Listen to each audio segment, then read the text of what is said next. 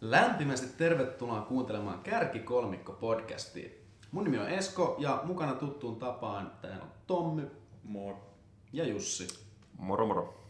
Tämän podcast-sarjan aikana me pyritään kertomaan teille kaikki oleellinen kaikesta oleellisesta.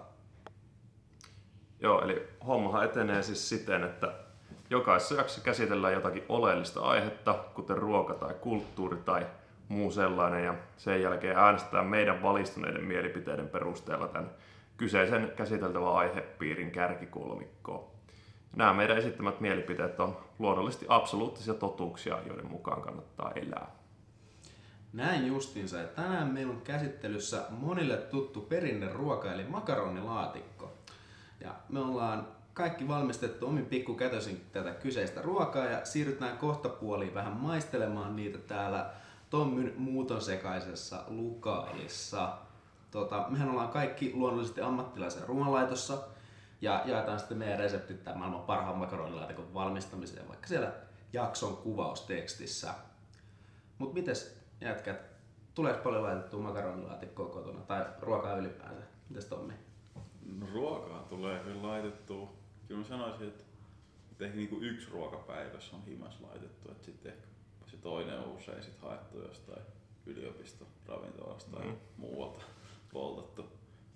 Ja makaronilaatikkoa, niin kyllä sitäkin nyt silleen, ei se nyt ehkä ihan se niinku suosikki, tai se on kuitenkin vielä vähän aikaa laittaa. Mutta kyllä sitä nyt niinku kuukausittain ainakin tulee laitettua, et siinä mielessä säännöllisesti. No, on se vähän työläs, mutta makaronilaatikko on kyllä niin just varmaan kuukausista tulee laitettua sen takia, koska sitä saa niin tehtyä kuitenkin sitä aika paljon kerralla samalla vaivalla ja se säilyy aika hyvänä useamman päivän, niin kyllä makaronilaata aina toimii. Kyllä muutenkin niin ruokaa tulee laitettua käytännössä päivittäin, paitsi jos on sellaisia päiviä, että on niin pitkään jossain koululla tai muuta, niin sitten ehkä syö vaan niin ulkona. Mutta suurin osa päivistä on kyllä sellaisia, että tulee kokattua kotona. Joo, vähän samat kyllä itselläkin. No joo, ehkä kerran kuukaudessa jos makaronilaatikko. Mun mielestä se on taas niinku aika helppo siinä mielessä. Niin. Tarvii oikein muuta kuin tyrkkää uuniin. Passiivista työtä kuitenkin aika niin on joo, mutta se on helppo, mutta se kestää sitten kuitenkin sen. Joo. Se on kyllä vähän, koska aika usein se menee silleen, että on jo aika nälkä silloin kun alkaa tehdä ruokaa. Kun se tulee mieleen, että ai niin, pitäisi varmaan syödäkin jotakin, niin siinä vaiheessa ei voi alkaa tekemään makaronilaatikkoa. Jep. Mä oon yrittänyt silleen, että nyt varsinkin kun on ollut paljon niin etäopintoja tehnyt paljon kotoa käsin, niin sit se on hyvä, kun sit voi laittaa valmiiksi ja tyrkkää uuniin ja sitten tehdä jotain siinä välissä ennen kuin sit saa se lounastaamus silloin, kun se valmistuu. Toi on totta, jos osaisi olla tollainen järjestelmällinen, niin sit se toimisi. Jep. Onko teillä jotain bravuriruokaa makaronilaatikon lisäksi tietenkin?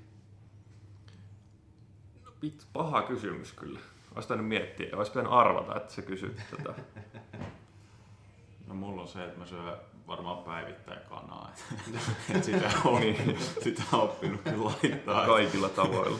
Joo. Et ehkä se kuitenkin se perinteinen kanariisi, siihen vähän sriracha-kastiket päälle, niin se on mun go-to-ruoka. Se on aika hyvä. Kyllä mä ehkä sanoisin, että niinku, Tex-Mex tai miten sitä ajatellaan, mutta mä en tiedä mitä Tex-Mex varsinaisesti tarkoittaa, mutta kuitenkin niinku meksikolaistyyppinen ruoka. Että, siis tortillaa, takoja, jotakin jauhelihaa takanaa ja mikäs tää nyt on, pico de gallo, tuore salsaa. Ja kyllä siitä niinku aika hyvät setit tulee ja sitä tulee oikeastaan varmaan niinku useiten tehty, jos miettii niinku samaa ruokalajia. En ihan viikoittain, mutta tyyliin varmaan välillä viikoittainkin ja useamman kerran kuussa kuitenkin. Ehkä se sit on se bravuri. Joo. Tortilloja tulee tehtyä paljon. Ja sitten erilaisia pastoja. Ne on tietenkin helppoa ja nopea. Teetkö itse pastaa koskaan niinku en. Taikinasta asti? Sitä pitäisi kuulemma koittaa. Sitä pitäisi koittaa. Mulla vaikka ammattikokkeja ollaankin, niin ei ole vielä sinne joo. asti lähdetty. Joo, mulla on kaverit mainistanut, että se on helppoa.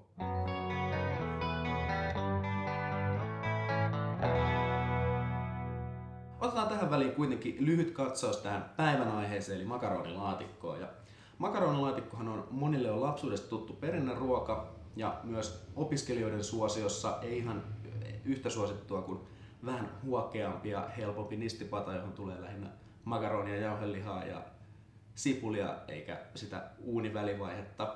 Mutta makaronilaatikko on kuitenkin huokeata ja aika helppo valmistaa. Ja yksi Suomen suosituimpia kotiruokia. Alun perin makaronilaatikko on kumminkin ollut juhlaruokaa. Suomessa 1800-luvulla makaroni oli aika kallista tuontitavaraa, joten etenkin tämmöinen lihamakaronilaatikko oli herrojen herkku. Ja sitten vähän tavallisemmissa kodeissa makaronilaatikkoa tehtiinkin alun perin ilman lihaa, niin kuin esimerkiksi joulupöytään. Okay. 1900-luvulla makaronikäyttö alkoi kuitenkin sit suomalaisissa keittiöissä yleistyä, ja 1950-luvulta saakka makaronilaatikko on ollut aika suosittu ateria kansalaisten ruokapöydissä. Makaronia 1970-luvulta asti valmistaneen Myllyn paras elintarvikekonsernin mukaan makaronilaatikko on täysin suomalainen ruoka, jolle ei löydy vastinetta muualta maailmasta. Okei. Yllättävän kiinnostavaa. Ja. En kyllä tiennyt, että makaronilaatikko on ollut jotenkin niin kuin herrojen herkkua, mutta mikä nyt ei aikoinaan olisi ollut herrojen herkkua. Että Niinpä. sellaisia aikoja on, että kaikilla ei ollut ruokaa ollenkaan, niin silloin kaikki on ollut herrojen herkkua. Ihan jännä. Nimenomaan. Ja just tää, että se on alun perin tehty ilman sitä lihaa, koska lihakin on tietenkin ollut kallista. Niin kyllä. ihan vaan makaronia. On kyllä ollut varmaan aika kuivaa. On varmasti. Mutta siis jotkuthan tekee niinku joulupöytään makaronilaatikkoa edelleen, koska se on laatikko ja jostain syystä kaikki jouluruot on laatikkomuodossa, mutta mä en ole kyllä oikein ikinä ymmärtänyt sitä. Joo, ei kyllä meidän joulupöytään myöskään kuulunut. Ei. Ehkä. Sille jyrkkä ei. Älkää tehkö sitä. Kärkikolmikko suosittaa. Älä tee makaronilaatikkoa joulupöytään. Tai jos haluaa kokeilla, niin voi testaa kerran. Niin, ja voi tehdä jonkun näistä meidän, siis se parhaan. Jep, nimenomaan. Joo, jos teette makaronilaatikkoa joulupöytään, niin tehkää joku meidän makaronilaatikko.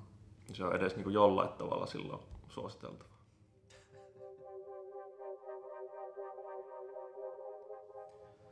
No niin, nyt kun on vähän makaronilaatikon historiaa käyty läpi, niin voitaisiin sitten siirtyä itse asiaan, eli selvittämään, kuka meistä tekee parhaan makaronilaatikon. Meillä on täällä kaikilla annokset edessä, niin voidaankin sitten melkein ruveta suoraan maistelemaan. Maisteluiden jälkeen keskustellaan vähän siitä, miten nämä kulinaristiset luomukset on syntynyt, ja sen jälkeen äänestetään ne paremmuusjärjestykseen. Äänestyksen helpottamiseksi me ollaan valittu 3 kriteeriä, joiden pohjalta me vertaillaan meidän kokkaustaitoja keskenään. Näitä meidän makaronilaatikkoja me arvioidaan siis maun, hinnan ja kaikissa podcastin aiheissa käytettävän yleisfiiliksen mukaan. Ei muuta kuin ruvetaan maistelemaan. Pitäisikö ottaa niinku yksi kerrallaan? Aloittaa nyt vaikka siitä Tommin, kun se tuossa kärkkyy noita pippurimyllyjä. Joo, aloitetaan viimeiset silaukset pojille. Aloitetaan Tommin makaronilaatikoista. Tähän kuuluu selkeästi tällainen pöytiin tarjoilun yhteydessä tehtävä suola ja pippuri. Ja meillähän on täällä tietenkin myös ketsuppia, koska makaronilaatikko syödään ketsupin kanssa. Joo, vaikuttaa siltä, että kaikki on niinku aika perinteisellä linjalla, että lihaa ja makaronia ja ketsuppia siihen päälle. Et esimerkiksi vegaaniversiota ei kukaan meistä tehnyt. Joo, ei tehnyt. Kerros Tommi vähän tästä sun laatikosta. Miten tää syntyi? Tämän kolmikon paras makaronilaatikko siis niin on aika simppeli, että siinä ei ole mitään hienouksia käytetty varsinaisesti. Eli ainesosina on ihan perus makaroni, jauheliha, sitten siinä on muutama kananmuna, vajaa litra maitoa, pippuria ja suolaa. Se on sitten siinä. Aika klassinen. On. Et sipulin skippasin ja tai muita mausteita nyt vähän skippailin, mutta se ei ainakaan mua ole ikinä häirinyt.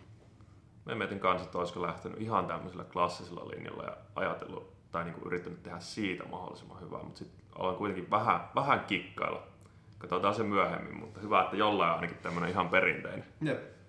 Otetaan Tommilta maistiainen. Tai siis omalta lautaselta tietenkin.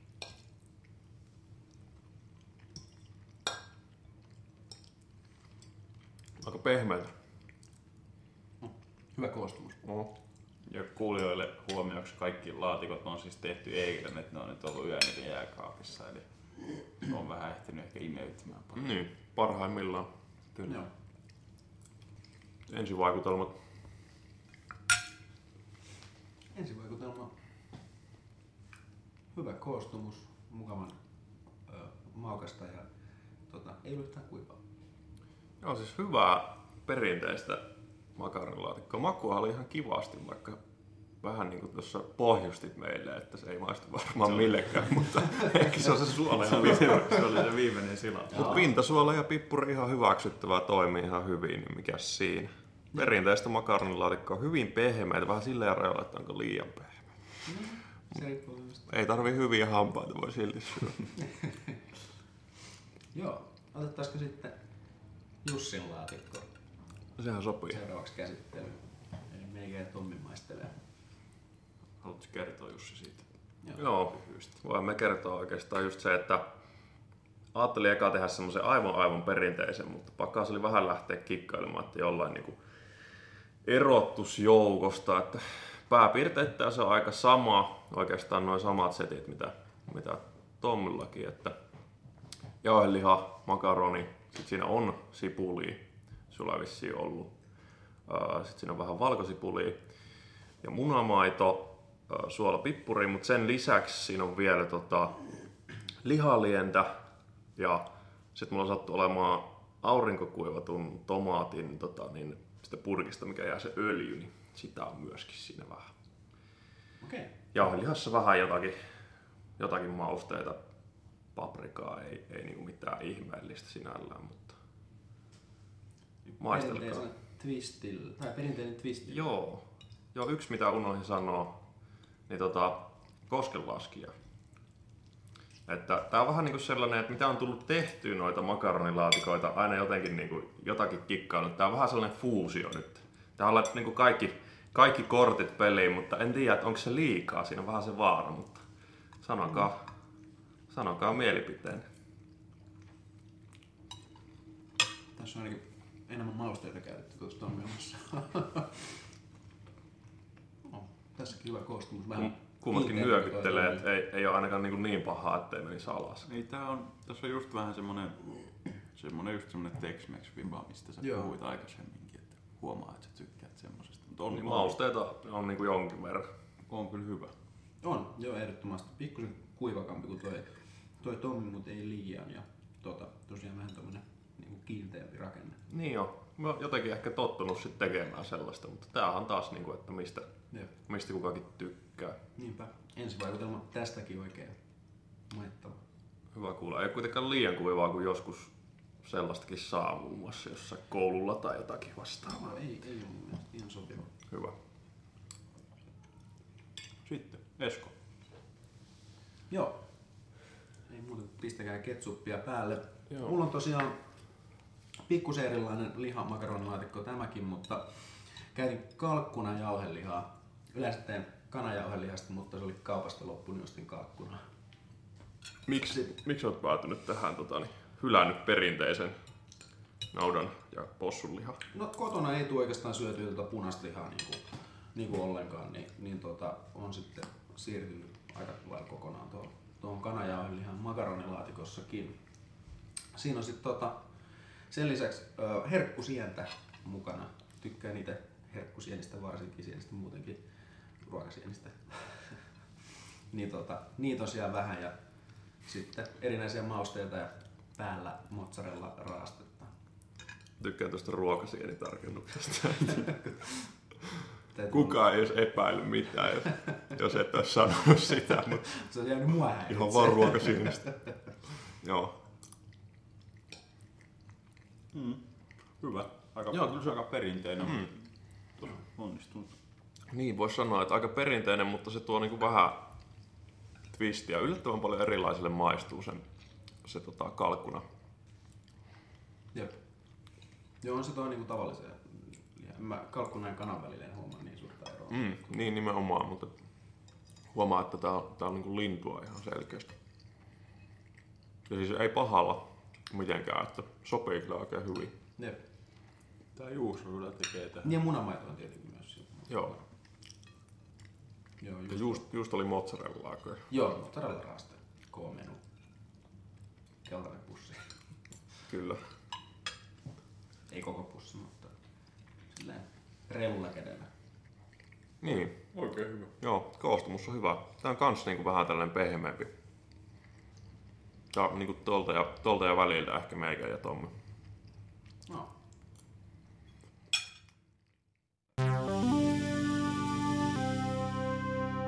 No niin, nyt on makaronilaatikot maisteltu ja ensivaikutelmat saatu ja pisteet on kaikilla vihkoissaan.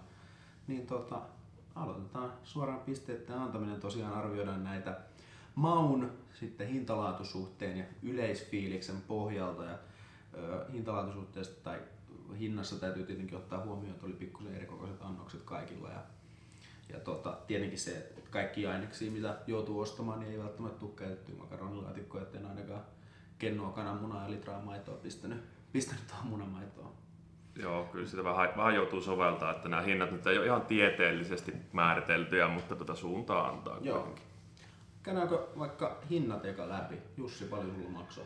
No, me laskeskelin tossa, että se olisi semmonen vähän reilu 12 € ja siinä on 600 grammaa jauhelihaa ja 400 grammaa makaronia ja olisiko ollut 3 kananmunaa tai jotakin, että sitten tulee niinku semi-iso satsi. Joo. Kyllä sitä niinku aika monta kertaa syö, mutta se on se hinta, päälle 12. Jep, entäs Tommi? No mulla oli 5,60 €, että mulla oli tietty vähän ainesosia ja Lidlissä kävin, niin päästiin, että siinä oli 400 grammaa jauhelihaa ja 400 grammaa makaronia, sitten maitoa ja muutaman kananmunan kenno. Joo, kyllä varmaan pääsee niinku halvalla tuolla tyylillä. Ihan hyvää taktikointia. Joo, mulla oli 10,20 noin suurin piirtein kokonaishinta. Toi kalkkunijauheliha on jokseenkin tyyristä, se maksoi melkein 4 € kaupassa. Se hilaa sitä ylöspäin, mutta 400 grammaa lihaa ja 400 grammaa makaronia mullakin. Kyllä. Ei mitään, ruvetaan antamaan pisteitä. Aloittaako Jussi vaikka meidän renkkäyksen? Niin, aloitetaanko vaikka siitä Tommin, niin, kun sitä maisteltiinkin ekan. Joo. Lähdetään nyt, otetaan ne helpot alta pois, että hintalaatu, niin kyllähän se on 5/5. Että, siis toi on ihan halpaa ruokaa, opiskelijaystävällistä ruokaa, että jos ei lähde kikkailemaan mitään, niin ostaa halvinta jauhelihaa, halvinta makaronia, maitoa, munaa, niin ei sitä paljon tuu. Ja syö kuitenkin useamman kerran. Maku, se oli tosi perinteinen, mutta kyllä mä annan siitä silti aika korkea-arvoisena 4/5. Koska se oli niinku se lunasti tavallaan ne odotukset ja ehkä vähän ylikin. Että Tommi vähän ehkä dissasi sitä ekaa, että maistuiko tää millekään. Ja sitten kyllä se maistui ja se oli niinku hyvää makaronilaatikkoa. Siis parempaa mitä saa koulussa. Se on jo aika paljon. Et ehkä jos mietisit koulun makaronilaatikkoa joku 2 tai 3, niin kyllä tää niinku on 4. Mutta yleisfiilis, niin vähän on tankara siinä aina 3 siitä, että se ei päässyt silleen niinku yllättämään kyllä yhtään tavallaan. Just sanoin, että se vähän niinku yllätti, että se olikin sit niin hyvää, mutta sit kuitenkin ehkä olisi kaivannut sellaista pientä jotakin niinku vielä semmoista takapotkua tai twistiä siihen, että en ollut mitenkään super vaikuttunut sitten lopulta, niin mennään tällä 3. Joo. Mä oon aika samoilla linjoilla. Mä annan mausta annan vahva 3. Se oli hyvää perussettiä, ei mitään yllättävää. Toisaalta makaronilaatikko ei välttämättä pidäkään olla yllättävää aina niin. kaikissa tilanteissa, mutta se oli niinku vahvaa niinku keskitason suorittamista sen osalta. Hintalaatusuhteesta myös täydet 5, koska puolet halvempi kuin mitä me tehtiin ja hyvä satsihan siitä tulee ja syö monta päivää ja oli niinku simppeleillä raaka-aineilla saa hyvää aikaan. Yleisfiiliksi mä oon pikkusen armollisempi kuin toi Jussi ja annan siitä 4 näin niinku keskiarvona, koska halpa hinta, hyvä maku, ei yllätyksiä, mutta kyllä sit hyvä mieli jää, kun saa tuommoista makaronilaatikkoa tonne vaihtaan pohjalle. Kyllä. Okei. Otetaanko sitten Jussin laatikon arviointia? Tommi, minkälaisia pisteitä sä oot antanut? No Jussin makaronilaatikko oli kyllä tosi hyvää, jos aloitetaan vaikka siitä mausta. Se oli just, siinä siinä oli sitä semmoista pientä potkua, mitä ehkä mulla ja Eskolla ei niin ollut. Se ei ehkä ollut ihan niin perinteinen, mutta se yllätti positiivisesti. Että kyllä mä annan mausta nyt niinku vahvan 4. Melkein 5, mutta ei ihan vielä sinne asti. Sitten hintalaatusuhde. Tää on tietty vaikea, kun se, jos Jussikin sanoo, että sä teit vähän isomman satsin. Olihan se tietty puolet, melkein kuitenkin kalliimpi kuin toi meikäläisen. Mutta toisaalta mulla oli tosi Juustot puuttui. Niin, et ei se nyt niin pahalta kuulosta kuitenkaan sitten, jos siitä muutamankin kerran syö, niin kyllä mä siitäkin annan sitten kuitenkin 4. Okei. Ja yleisfiilis, jatketaan tuolla samalla linjalla, eli 4, tosi hyvä.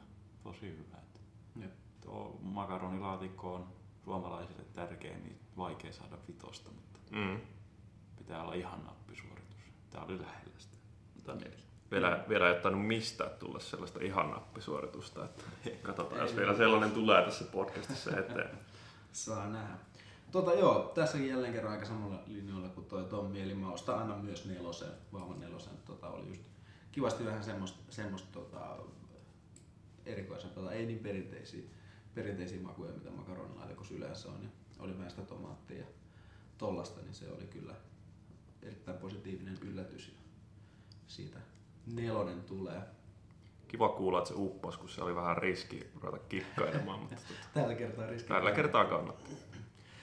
Hintalaatusuhteesta annan niin ikään 4. Oli tietenkin vähän hintavaa, mutta kyllä ei se silti hirveän kallista ole, kun on noin iso satsi niin kuin per annos. Ja hyvää laatuahan sillä sai. Ja jatkan myös samalla linjalla yleisfiiliksestä 4. Erittäin positiivinen kokemus. Just niin kuin Tommikin sanoi, että vaikea saada ihan nappisuoritusta kasaan, mutta kyllä tämä aika lähelle päästiin. Sitten Eskon luota. Aloitanko meidän vaikka? No mennä. Hintalaatu, se on 4. Just se, että voisi olla 5 aika halpaa, se on edelleenkin, mutta kun näitä pitää laittaa järjestykseen, niin jos Tommi on 5, niin sitten se on 4. Maku, niin kyllä se oli hyvää. Tää on niin vähän kyllä silleen 3 ja 4. Ei se nyt niinku, kun mä mietin, että antaisi sitä niinku, älä vielä kirjoita ylös. Mietin, että antaisi sitä 3, mutta eihän se nyt niinku huonomman makusta ollut kuin tuon Tommi, että jos kyllä se on 4. Kyllä se on 4. Joo. Ja yleisfiilis on kuitenkin sitten 3. että se oli kyllä hyvää, semmoista vahvaa perussuorittamista, mutta tää voi olla ihan henkilökohtaisista preferensseistä, että ehkä niinku se herkkusieni ja kana ei sit ole kuitenkaan ne niinku meikäläisen makuun parhaat makaronilaatikkoon. Vaikka kyllä se toimi, mutta niin. Omien mielipisten mukaan tietenkin. Kyllä. Mut joo, yleisfiilis 3. Se on hyvä. Joo. Mulla ehkä, jos lähdetään tuosta mausta liikkeelle, niin mä en ole mikään sienten suuri ystävä varsinaisesti. Mutta täytyy kyllä sanoa, että ei niitä mä en ainakaan itse niitä ihan hirveästi tuolla huomannut. Että kyllä ne niinku aika hyvin sulautui siihen, että mitä oliko se pilkkonut ne tosi pieniksi vai? Ne oli semmosia ihan, kyllä näkee sieltä. Joo. Välttämättä homma. Joo, no mä nyt arvon 3 ja 4 välillä, kyllä mä nyt joudun antaa 3 valitettavasti mausta. Okay. Tuo Jussin oli niin hyvä, että se on hyvä. Sulla on kova kilpailu. Mut hintalaatusuhteesta kyllä sitten on 4, että hyvä perusruoka, syö monta kertaa ja halvalla. Ja yleisfiiliksestä annan myös 4. Hyvä. Positiivinen kokemus, hyvää vaikka et sielistä tykkää. Hyvää perustekemistä. Alright. Mä oon ihan tyytyväinen näihin pisteisiin. Joo. Sienet oli riski, mutta ei mennyt pahasti vihkoon ainakaan. Pitää ottaa riskejä. Kyllä. Kärkikolmikko. No niin, nyt on sitten pisteet annettu ja meidän tämän jakson virallinen pisteenlaskija. Tommi on ne tonne kirjannut ja laskenut yhteen, eli meillä on selvillä makaronilaatikkojen kärkikolmikko. Tommi, kerrotko meille tulokset ja aloitetaan sieltä pahnan pohjimmaisesta. Joo, eli tosi tasainen taistelu. Ykkösen ja viimeisen välillä oli vain 2 pistettä eroa. Okei. Eli aika tasaisesti työskentelyä. Onko peräti tasaisin mitä tähän asti On varmaan joo. Et kolmanneksi täytyy valitettavasti sanoa, että tälläkin kertaa taitaa sijoittua Esko. Mutta 22 pistettä. 22 pistettä on aika Se hyvä. on aika hyvä. Joo. Silloin olisi monessa muussa meidän jaksossa päässyt aika korkealle, mutta nyt oli niin kova taso niistä makaronilaatikossa kavassa, että No, mutta maailman 3. paras makaronilaatikko Kyllä. on ihan hyvä sijoitus. se on ihan hyvä. Oli kyllä yllättävän kova taso niin kuin kaiken kaikkiaan. Jep, Kaikki joo. oli hyviä. Siis näähän olisi voinut olla ihan paskojakin joku. Mä olisin sanonut kyllä ihan rehellisesti, jos olisi ollut hyviä. Ne oli hyviä. Ei tarvinnut. Joo, ja sitten onkin mielenkiintoinen tilanne, nimittäin täällä on ykkösellä ja kakkosella samat pisteet, eli No niin. joudutaan turvaamaan. Jälleen kerran. Jälleen kerran. tähän. Tieteellinen. Kivisakset paperi. Tieteellinen kivisakset Mä oon paperi. nyt Joo. hionut mun taktiikoita viime tappion jälkeen. No niin. Eli tosiaan yhdestä poikki. Mä lasken 3 ja kolmannella. Kolmannella kertaa. No niin, Okei, ootteko valmiita? ollaan kyllä. 1, 2, 3. 1, 2, 3. 1, 2, 3. Ai Jussi vei. Se on 2 tasapeliä aluksi, eka kivet, sit paperit. Ja nyt Jussi voitti kivellä Tommin saksia vastaan. Eli tämän jakson voittaja ja maailman parhaan makaronilaatikon tekijä on Jussi. Onneksi olkoon voittaja. Ai et, kiitos. Kyllä tää lämmittää mieltä. Tää oli tärkeää. Toi kokkaaminen on kuitenkin niin kuin lähellä sydäntä. Ilmeisesti meillä kaikilla kyllä jollain tavalla, mutta mukava kuulla, että maistuu. Ei tässä niinku kilpailu oli kova, että siinäkin mielessä ylpeä saa itsestään. Hyvä. Ja tosiaan jaetaan näitä reseptejä sitten tonne jakson kuvaukseen, niin voitte siellä kotonakin kokkailla näitä. Aloittakaa nyt ainakin tuosta Jussin omasta ja maistakaa mielellään kaikkia muitakin. Kaikkia kannattaa Varsinkin tehdä. jos sienistä tykkää. Niinpä, ja siis tämähän on niinku siitä hyvä ruoka, että tätä voi sitten tuunata niinku hyvin helposti oman maan mukaan. Että. Nimenomaan. Ei mitään. Tämän kerran jakso oli nyt sitten tässä. Kiitoksia paljon kaikille kuuntelijoille, kun olitte meidän mukana tässä maistelujaksossa. Ja nähdään ensi kerralla, kun päätetään parhaat kaupassa myytävät oluet. Kiitoksia vielä. Moro! Moikka! Moro!